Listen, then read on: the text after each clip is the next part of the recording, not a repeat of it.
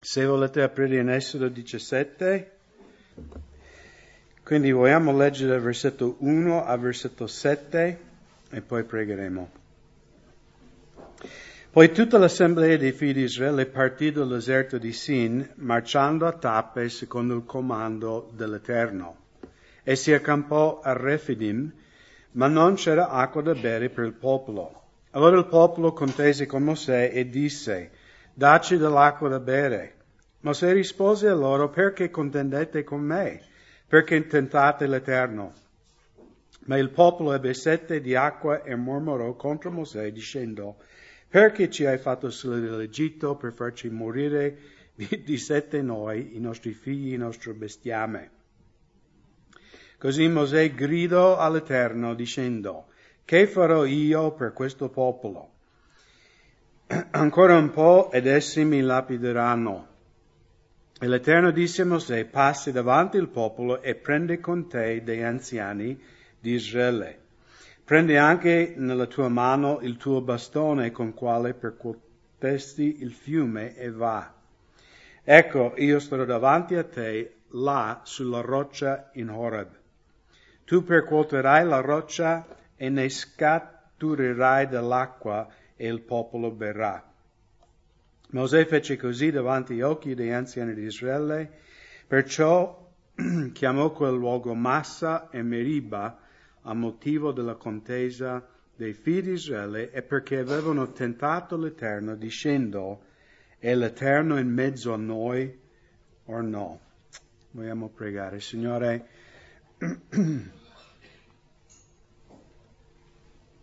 è facile per noi giudicare il popolo di Israele e vedere i loro sbagli nei tuoi confronti, ma anche io riflettendo su questi passi, quante volte anche io ho dubitato se tu fossi con me in certe circostanze. Quindi, Padre, perdonaci per le volte che noi ancora siamo increduli.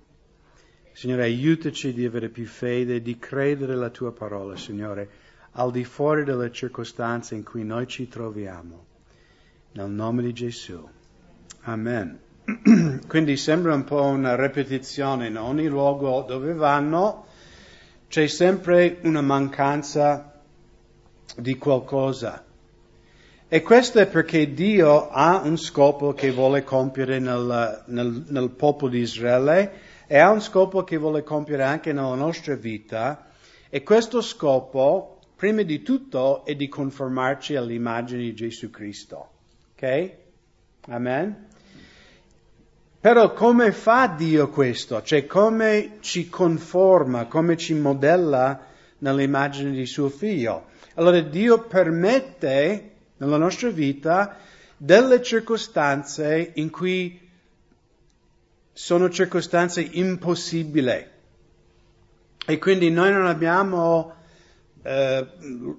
luoghi o cose a cui aggrapparci eccetto a Lui. Ok? E perché Dio vuole fare questo? Perché Lui vuole che noi impariamo in questo cammino cristiano, questo cammino di fede, di dipendere totalmente su di Lui per ogni cosa. Ok? Quindi se tu ti chiedi perché Signore, no? Come Israeliti, ma il Signore con noi è cosa, no? Cioè dove è questo Signore? È sempre una prova dopo l'altro.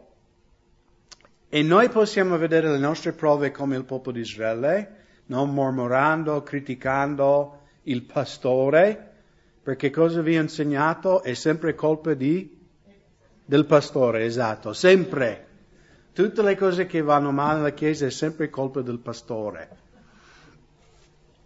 Quindi è quasi una commedia, no? Ogni capitolo, perché prima erano alle acque di Mara, no, le acque erano a mare e quindi Dio poi ha guarito le acque, poi erano senza cibo, Dio ha provveduto la manna e le quaglie, e qui di nuovo gli israeliti si accampano a Refidim, che vuol dire luogo di riposo.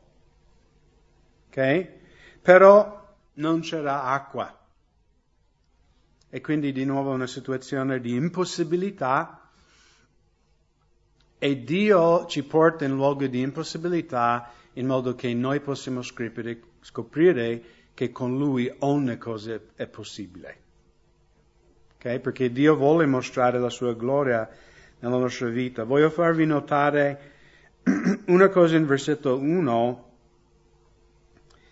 Il popolo di Israele marciando a tappe secondo il comando dell'Eterno. Okay? Se noi credenti non riconosciamo che Dio sta guidando la nostra vita, noi saremo come israeliti. Infatti con chi ce la prendono qua perché non c'è acqua?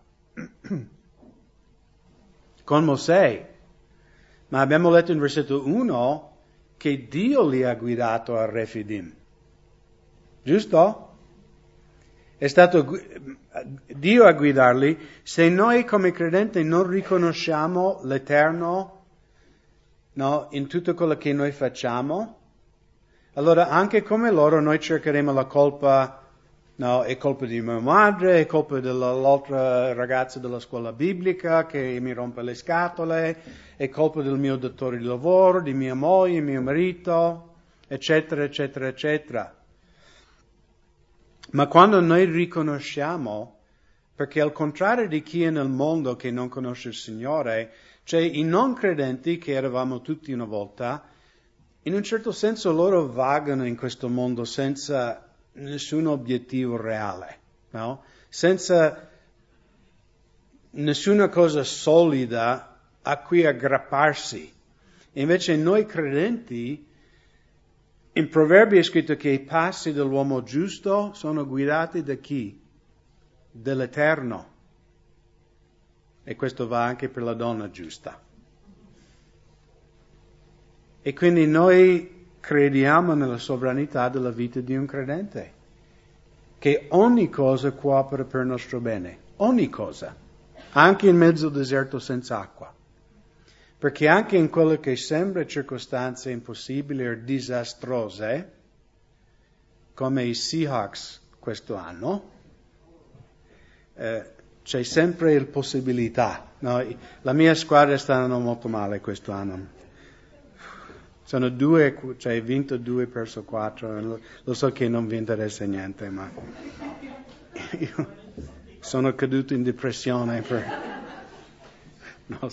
5 minuti, poi mi sono dato 2 schiaffi e ho detto Craig è una cosa di sport. Vabbè, pregate per i Seahawks.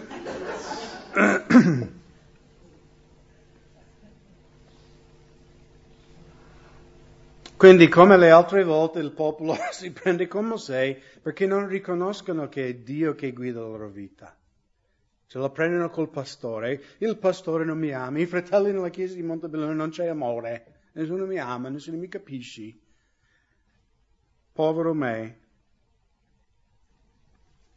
Quindi accusano Mosè di averli portato lì a morire. E Mosè, giustamente, versetto 4, Mosè è un grande uomo di Dio. Quando Dio parla di un uomo, dovremmo ascoltare cosa dichiara Dio. E cosa ha detto? Qualcuno sa cosa ha detto Dio di Mosè? È l'uomo più umile, esatto. Dio disse, non ho trovato nessun uomo così umile come Mosè. E Mosè era un grande leader. E noi vediamo ripetutamente, abbiamo già visto nei studi, quando Mosè ci sono guai, quando lui ha pressione su di sé come leader, come guida, pastore di questo grande gregge, cosa fa la prima cosa? Signore! No, lui grida. Non dice Signore. Lui grida. Non posso gridare perché comincerò a tossire, però voi mi comprendete. No, tutti noi abbiamo avuto quei momenti di Pietro quando lui sta negando. Signore, aiutami! No, quelle preghiere disperate all'ultimo secondo. Quindi Mosè fa quello che anche noi dobbiamo fare. Ci troviamo in circostanze impossibili, dobbiamo gridare al Signore. Dobbiamo metterci con la faccia a terra e gridare e piangere e dire, Signore, aiutami. Signore, aiutami a capire. Signore, guidami in cosa devo fare. Io non so. Infatti lui, nel suo grido, notate cosa lui dice. Che farò io per questo popolo? Signore, io cosa posso fare? No? Noi conosciamo che Dio farà un miracolo e tutti berranno abbondanza, giusto? Ma mettetevi nei panni di Mosè.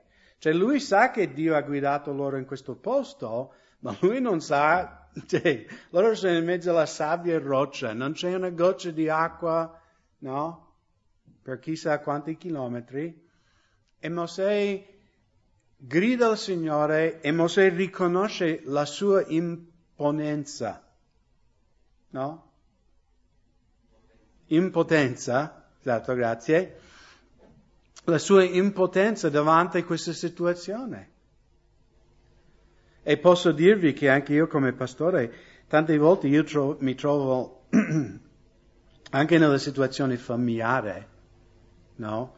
Disastrose, e io dico, Signore, no, non è, sai, io ero falegname, ancora lo sono. Se il legno si spacca, no, io mettevo la colla, la morsa, facevo il fuoco, domani era come nuovo, no? Era facile riparare il legno, ma gli esseri umani sono un po' più complicati. E quante volte anche io mi sono trovato in situazione e ho detto, Signore, io sono un uomo,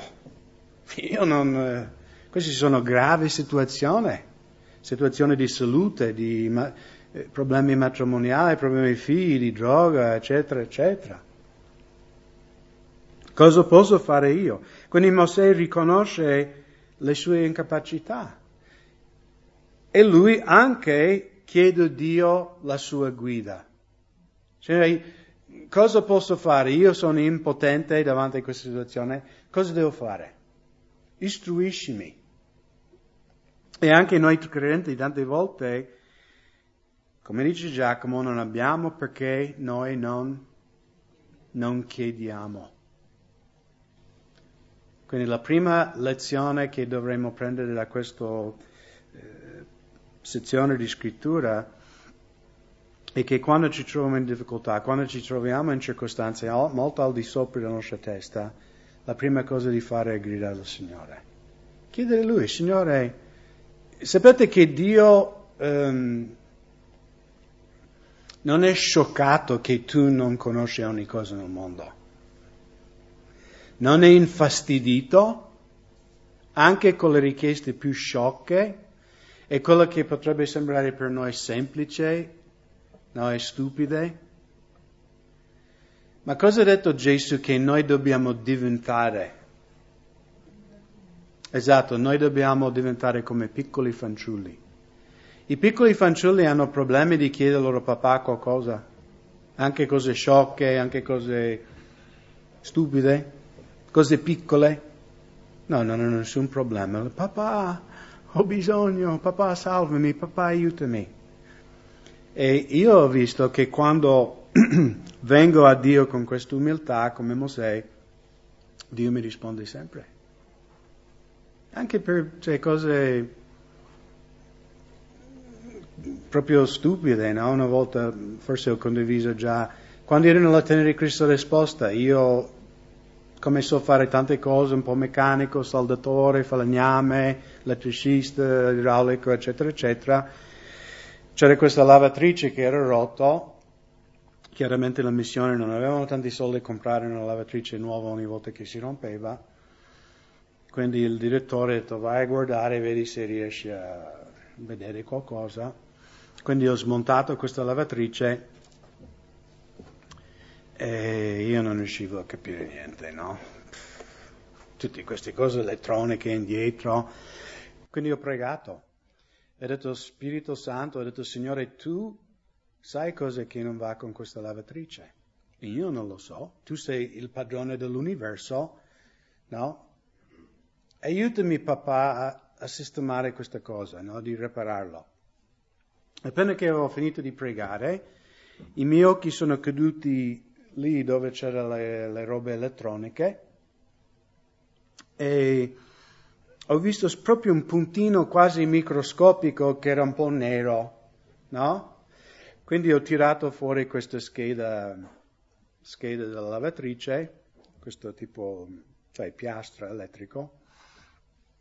Ho portato questa cosa al negozio di robe elettroniche e questo signore è molto bravo, lui ha detto guarda forse questa cosa sembra un po' bruciata qua, lui ha fatto il test, ha detto sì, quello era un diode, non so come si dice in italiano, quelle piccole cose che sono attaccate alla scheda.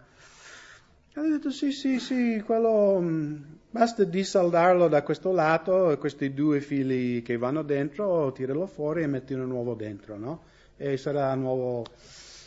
Quanto costa? No, ti do uno gratis, costa 5 centesimi, no? Risaldato quella cosa, tac, boom, no? È partito come un 747 e 747, per dire, no? Cioè uno dice, ma Dio deve badare su tutto l'universo, su tutti gli umani, Dio cioè per Dio è importante una lavatrice? Magari la lavatrice non è importante, ma io sono. E quindi Dio vuole insegnarci anche nelle piccole cose. Non dobbiamo aver paura di chiedere al Signore qualunque cosa. E anche Mosè qui, lui umilmente grida al Signore, lui chiede umilmente al Signore cosa devo fare. Ancora un po' ed essi mi lapideranno, mi ammazzeranno, Signore. E non era un scherzo, no? A quei tempi non erano così civili come i nostri tempi. Almeno così dicono evoluzionisti che stiamo evolvendo, no? La razza umana. Però a guardare ISIS non mi sembra tanto teoria di evoluzione un po' fallito là. Ma in versetto 5 vediamo che Dio è fedele e quando noi gridiamo a Lui con umiltà, Dio risponde. E quindi Lui istruisce il suo servo cosa deve fare. Così Mosè gridò all'Eterno dicendo, che farò io per questo popolo? L'Eterno disse a Mosè, passi davanti al popolo e prendi con te degli anziani di Israele. Prendi anche nella tua mano il tuo bastone, col quale percuotesti il fiume, e va. Ecco, io starò davanti a te, là sulla roccia in Horeb. Tu percuoterai la roccia e ne scaturirà dell'acqua e il popolo berrà. Quindi notate qui in versetto 6 cosa è la prima cosa che Dio fa prima di dare l'istruzione.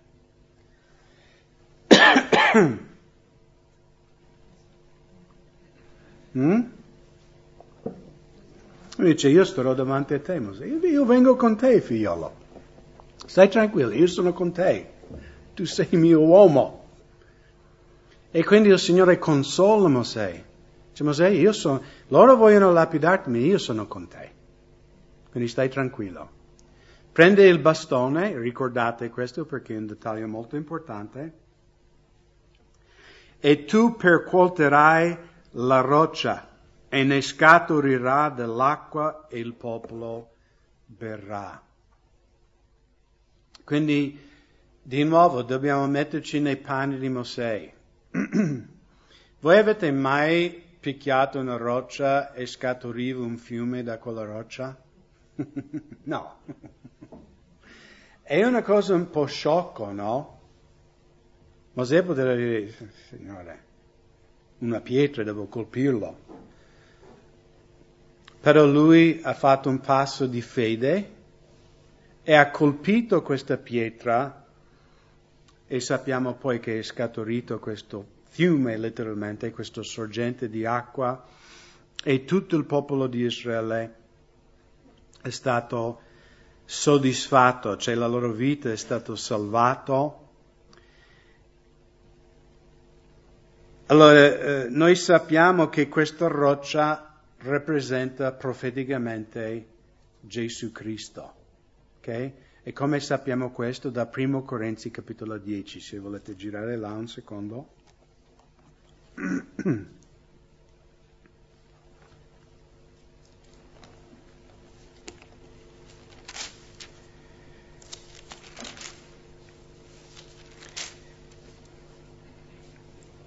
In 1 Corinzi 10, versetto 1, Or fratelli, non voglio che ignorate che i nostri padri furono tutti sotto la nuvola e tutti passarono attraverso il mare. Tutti furono battezzati in Mosè nel nuvola e nel mare. Tutti mangiarono il medesimo cibo spirituale. Di cosa sta parlando lì? Esatto, lo studio della settimana precedente. Hanno mangiato la manna. E tutti bevvero la medesima bevanda spirituale, ricordate? Perché tutte queste cose in Esodo 17, come in Esodo 16, hanno un significato profetico riguardo a Gesù Cristo. Perché bevevano dalla roccia spirituale che li seguiva, or quella roccia era Cristo. E quindi questa roccia, Paolo qui dichiara addirittura che questa roccia li seguiva. Ok? L'altro giorno, io non sono un grande fan di quel film che era filmato in Nuova Zelanda, non mi ricordo neanche il nome, il Signore degli Agnelli. Anelli? Però stavo zappando i canali l'altra sera e c'era questa scena in cui gli alberi camminavano, no? E le pietre erano viventi, no? Ma questo non è così. E poi vedremo alla fine dello studio che 40 anni più avanti, di nuovo loro incontreranno questa stessa roccia solo in un altro posto. Per questo Paolo dice che questa roccia li seguiva. E chiaramente Paolo ci ha dato l'interpretazione.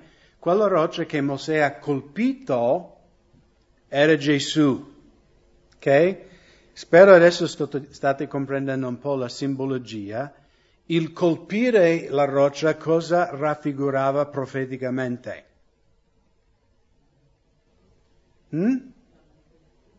Esatto, che Gesù sarebbe colpito e attraverso il suo essere colpito il popolo sarebbe salvato, sarebbe dato acqua vivente. Ok? In Isaia capitolo 53 versetto 4 e 5 è scritto: eppure egli portava le nostre malattie, si era caricato dei nostri dolori, noi però lo ritenevamo colpito, percosso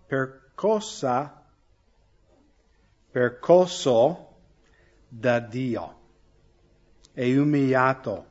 Ma egli è stato trafitto per le nostre trasgressioni, schiacciato per le nostre iniquità. Il castigo per cui abbiamo la pace è caduto su di lui, per le sue lividure noi siamo stati guariti. Quindi anche il profeta Isaia ha profetizzato riguardo questo fatto che Gesù sulla croce è stato colpito da Dio. Perché è stato colpito da Dio?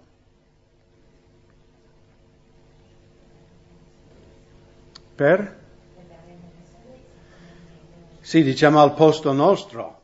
Lui è stato punito al posto nostro. Cioè l'ira di Dio che noi meritavamo, Cristo ha preso su di sé. Ed è stato giudicato al posto nostro. Con che cosa Mosè ha colpito la roccia? Il bastone. E il bastone cosa raffigura? Abbiamo parlato già nei altri studi precedenti.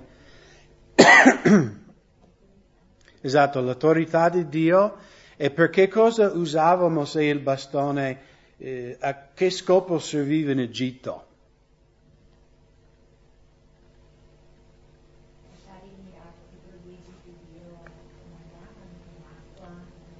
Sì, miracoli, però cosa erano? Erano miracoli per gli egiziani? Che miracolo?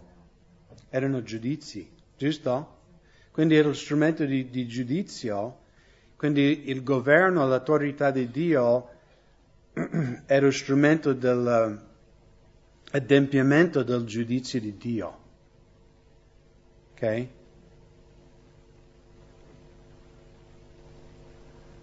Quindi Gesù è stato colpito per noi in modo che le acque di Dio potevano scaturire per noi. L'acqua cosa raffigura nella Bibbia? Esatto. Giovanni capitolo 7.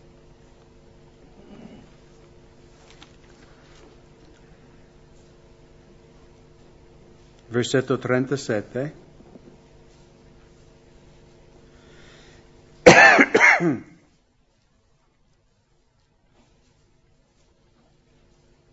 Ora nell'ultimo giorno, il grande giorno della festa, Gesù si alzò in piedi ed esclamò, dicendo: se qualcuno ha sete, venga a me e beva.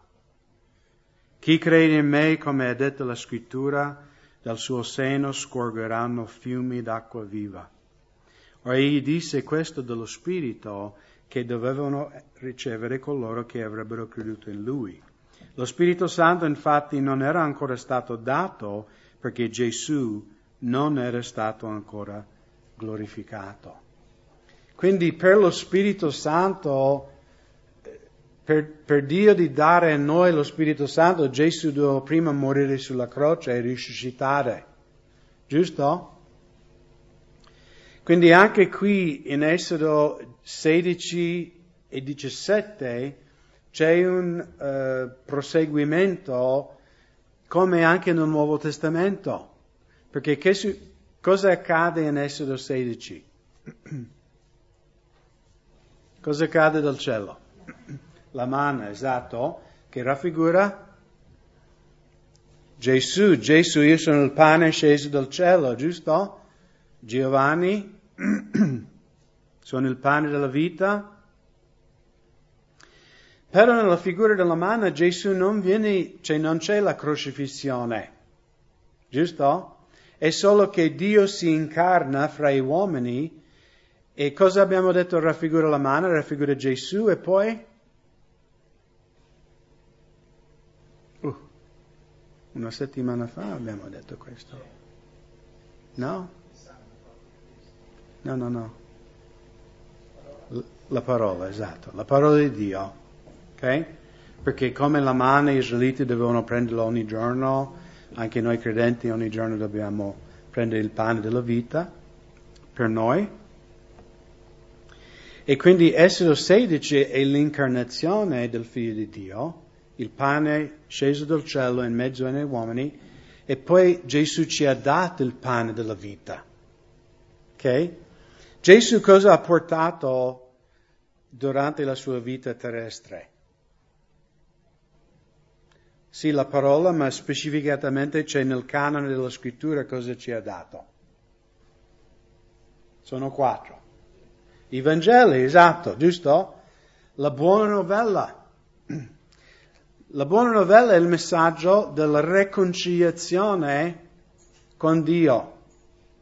Ok?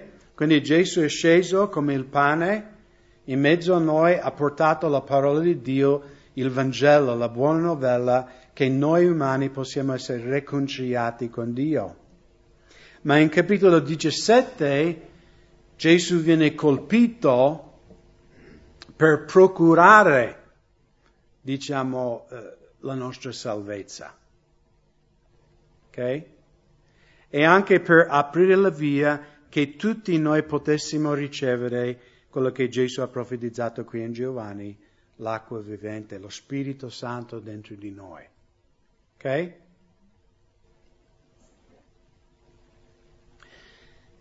E adesso girate in Numeri capitolo 20. Allora, qui in Numeri capitolo 20 abbiamo la morte di Miriam, la morte di Aarone, quindi sono passati quasi 40 anni da Esodo 17. Ok? Gli israeliti hanno vagato per quasi 40 anni nel deserto. Quindi stanno quasi per entrare finalmente nella terra promessa con Caleb e Giosuè, e di nuovo sono nel deserto e di nuovo non c'è acqua. Ok?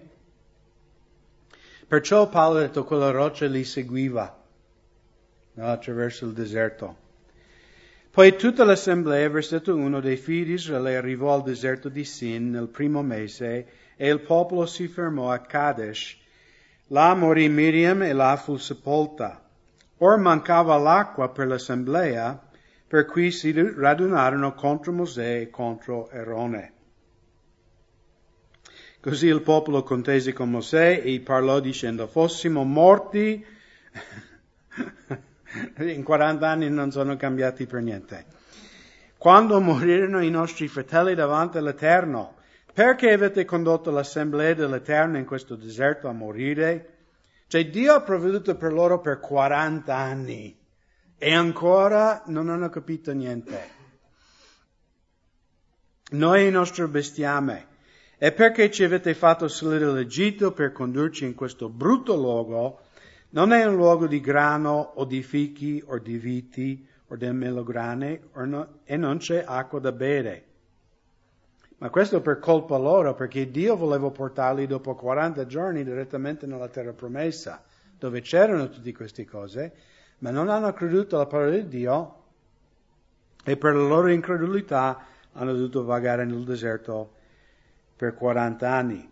Versetto 6, allora Mosè e Aarone si allontanarono dall'assemblea per recarsi all'ingresso della tenda di convegno e si prostrarono con la faccia a terra e la gloria dell'Eterno apparve loro. Allora, due cose notiamo qui. Il popolo di Israele non è cambiato per niente, sempre incredulo, sempre criticone, mormoratore, ma chi anche non è cambiato? Mosè. Mosè non cerca di dare la colpa alla gente, lui cade con la faccia a terra e comincia a intercedere. E come nella storia precedente, quando noi gridiamo al Signore, il Signore ci risponde. Poi l'Eterno parlò a Mosè dicendo: prendi il tuo bastone, tu e tuo fratello Aarone convocate l'assemblea e davanti ai loro occhi parlate alla roccia ed essa darà la sua acqua. Così farai scorgere per loro l'acqua della roccia e darai da bere all'assemblea e al suo bestiame. Allora, dal versetto 9 in avanti Mosè fa un sacco di errori che poi il Signore dovrà castigarlo per suo errore. Qualcuno sa cosa fa? Senza leggere? Esatto, lui picchia di nuovo col bastone la roccia, che possiamo anche leggerlo. Mosè dunque prese il bastone che era davanti all'Eterno come l'Eterno gli aveva ordinato, quindi qui ha obbedito. Così Mosè e Aarone convocarono l'assemblea davanti alla roccia e Mosè disse a loro: ora ascoltate, o ribelli. Allora Dio aveva detto a Mosè di dire questo?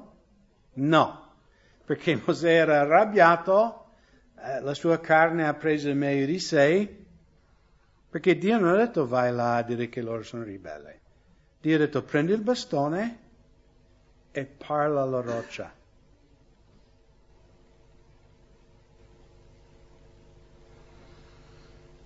Ascoltate, o ribelle, dobbiamo far uscire acqua a voi da questa roccia? Poi Mosè alzò la mano, percorse la roccia col suo bastone 2 volte, non una volta, e ne uscì acqua in abbondanza e l'assemblea e il suo bestiame bevero. Allora l'Eterno disse a Mosè ed Aarone: poiché non mi avete creduto per santificarmi agli occhi dei figli di Israele, voi non introdurrete questa assemblea nel paese che io ho dato loro. Queste sono le acque di Meriba, dove i figli di Israele contesero con l'Eterno ed egli fu santificato in mezzo a loro.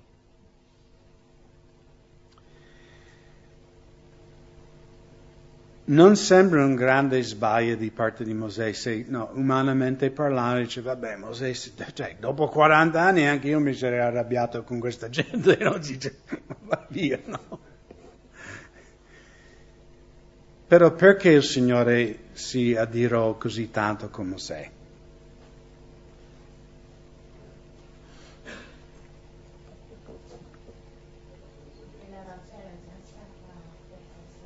Esatto, perché la roccia chi era? Era Gesù. E Gesù aveva bisogno di essere colpito 2 volte? No, 2 volte. Girate un attimo in Ebrei capitolo 9.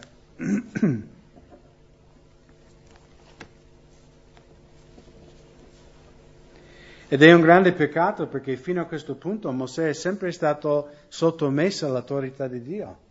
Ma qui il Signore dice, Mosè, non hai creduto la mia parola. La prima volta, quasi 40 anni prima, quando Dio disse colpisci la roccia, già quello era, dice, colpisco, poi cosa succede? Si spaccherà il bastone, no? Sulla roccia, No, si sa che la pietra è più dura della carta, no? Per il bastone in questo caso.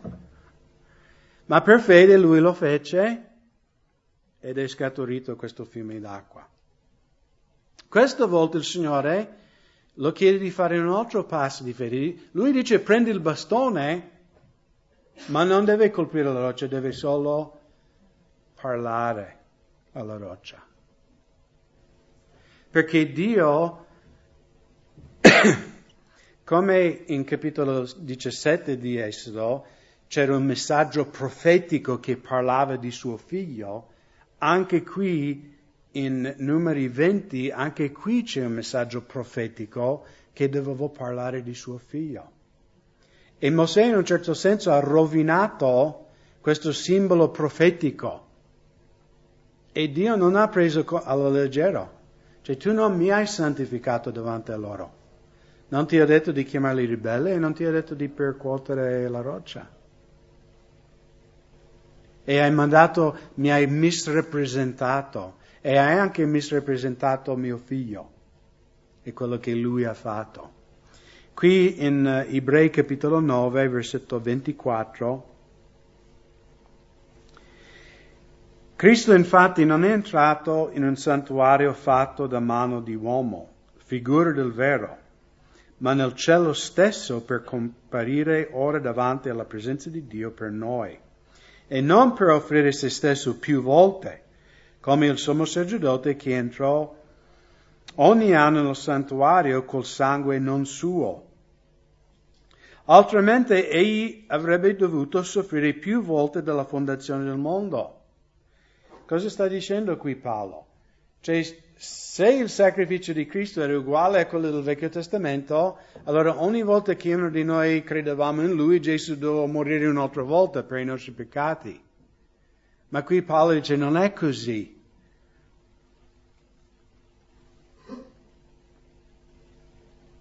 Altrimenti egli avrebbe dovuto soffrire più volte dalla fondazione del mondo, ma ora, una sola volta, alla fine dei secoli, Cristo è stato manifestato per annullare il peccato mediante il sacrificio di se stesso. E come è stabilito che gli uomini muoiono una sola volta e dopo ciò viene il giudizio. Così anche Cristo, dopo essere stato offerto una sola volta per prendere su di sé i peccati di molti, apparirà una seconda volta senza peccato a coloro che lo aspettano per la salvezza. Per noi. Però comprendete perché è così sbagliato e errata la dottrina della transubstazione, no? Che ogni messa il prete invoca, no? E l'ostia diventa il vero corpo di Cristo e il calice, il vino nel calice diventa il vero sangue di Gesù. Perché la Chiesa romana insegna ai cattolici che Cristo viene sacrificato ogni messa. Giusto? Potete correggermi se sto sbagliando. E perché sono ignorante di cosa insegna la parola di Dio e sono molto ignorante di quello che Cristo ha fatto.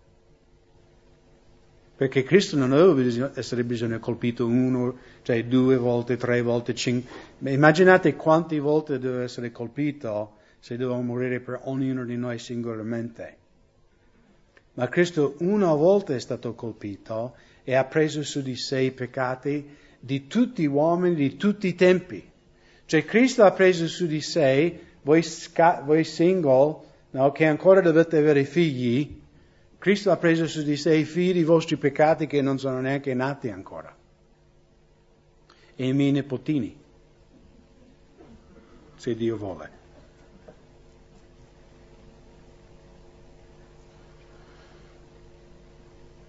Allora cosa è il significato profetico quando Dio disse, ok Mosè, 40 anni prima hai colpito la pietra ed è scaturito l'acqua vivente per salvare il popolo? E chiaramente questo raffigura la morte di Cristo e il fatto che lo Spirito Santo è stato dato alla Chiesa. Ma questa seconda volta, quando Dio disse a Mosè, questa volta non colpire la roccia, parli alla roccia. Ok? Allora, sempre nel libro di Ebrei, girate un po' indietro in capitolo 4,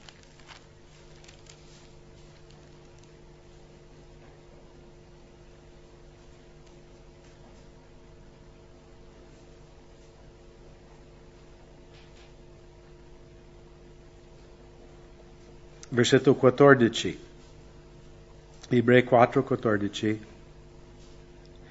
Avendo dunque un gran sommo sacerdote che è passato attraverso i cieli, Gesù, il Figlio di Dio, riteniamo fermamente la nostra confessione. Infatti noi non abbiamo un sommo sacerdote che non possa simpatizzare con le nostre infermità, ma uno che è stato tentato in ogni cosa come noi, senza però commettere peccato. Accostiamoci dunque con piena fiducia al trono della grazia, affinché otteniamo misericordia e troviamo grazia per ricevere aiuto al tempo opportuno. Non siete contenti che noi siamo sotto la grazia questa sera? Che qualunque di noi, se siamo figli di Dio, possiamo entrare con franchezza, no? Qui è scritto piena fiducia, mi piace più come è tradotto in inglese, dice entriamo con piena franchezza, no? Perché come non mi piace molto, ho sentito la storia di un pastore protestante che un giorno stava parlando con un prete cattolico in Francia. Questo missionario, penso che era americano o inglese, parlava con questo prete francese e loro parlavano, sai, dei santi, perché noi protestanti non crediamo nei santi. E questo prete spiegava a questo pastore, sai, per noi è come il presidente della Repubblica di Francia. Non è che tipo, sai, qualunque persona va lì, butta giù la porta e dice, presidente, voglio parlare con te. No, prima tu devi passare attraverso la sua segretaria o una guardia. E lui diceva, per noi Maria e altri santi sono come quella segretaria, no? Che tu prima vai lì e prendi l'appuntamento e quindi come la segretaria i santi ti aiutano a entrare, diciamo, nella sala del presidente, cioè di Dio, no? Questo era il suo paragone per far capire questo protestante, no? Cosa loro credevano riguardo i santi. E il pastore disse al prete francese, lui ha detto, è vero, se tu sei un estraneo, devi passare attraverso una segretaria. Ma se tu sei figlio del Presidente della Repubblica, hai bisogno di un appuntamento per parlare con tuo padre? Cavolo, no? È stato molto guidato dal Signore. C'è grazia per noi in qualunque momento. Sapete quanta pazienza Dio ha avuto con me? Non potete immaginare. Anche dopo che ho conosciuto Lui nel 1980, 35 anni fa, io conosco il Signore molto che voi esistete, alcuni di voi studenti. E ne ho fatto anche da credente. Quante volte ho sbagliato, ho peccato, sono venuto meno. Però posso dirvi che dopo 35 anni il Signore è stato fedele. Ed il Signore è sempre lì per noi.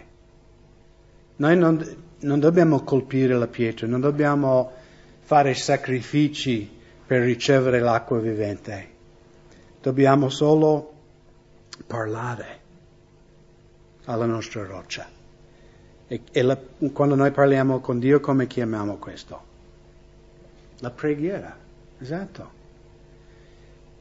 Cristo è stato colpito, noi siamo parte della famiglia di Dio. Noi adesso, per ricevere le benedizioni di Cristo, dobbiamo solo parlare. E per fede, no, noi riceviamo.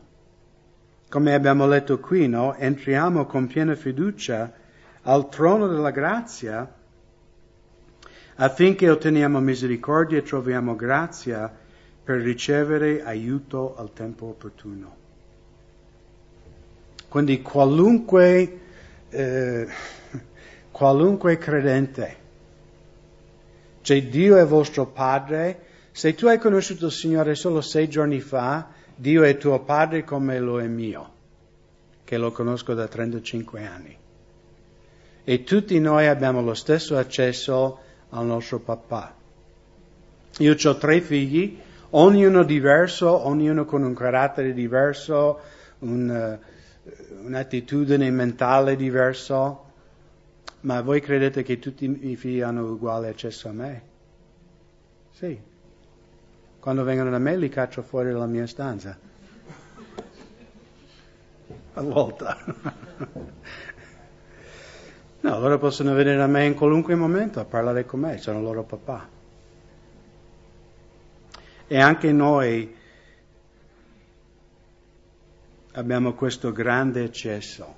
E come abbiamo detto all'inizio dello studio, tante volte noi non appropriamo le benedizioni di Dio perché noi non chiediamo. Cioè noi non prendiamo col tempo di parlare alla roccia. Perché Dio ha tante benedizioni per noi. Paolo dichiara che la mente umana non può neanche immaginare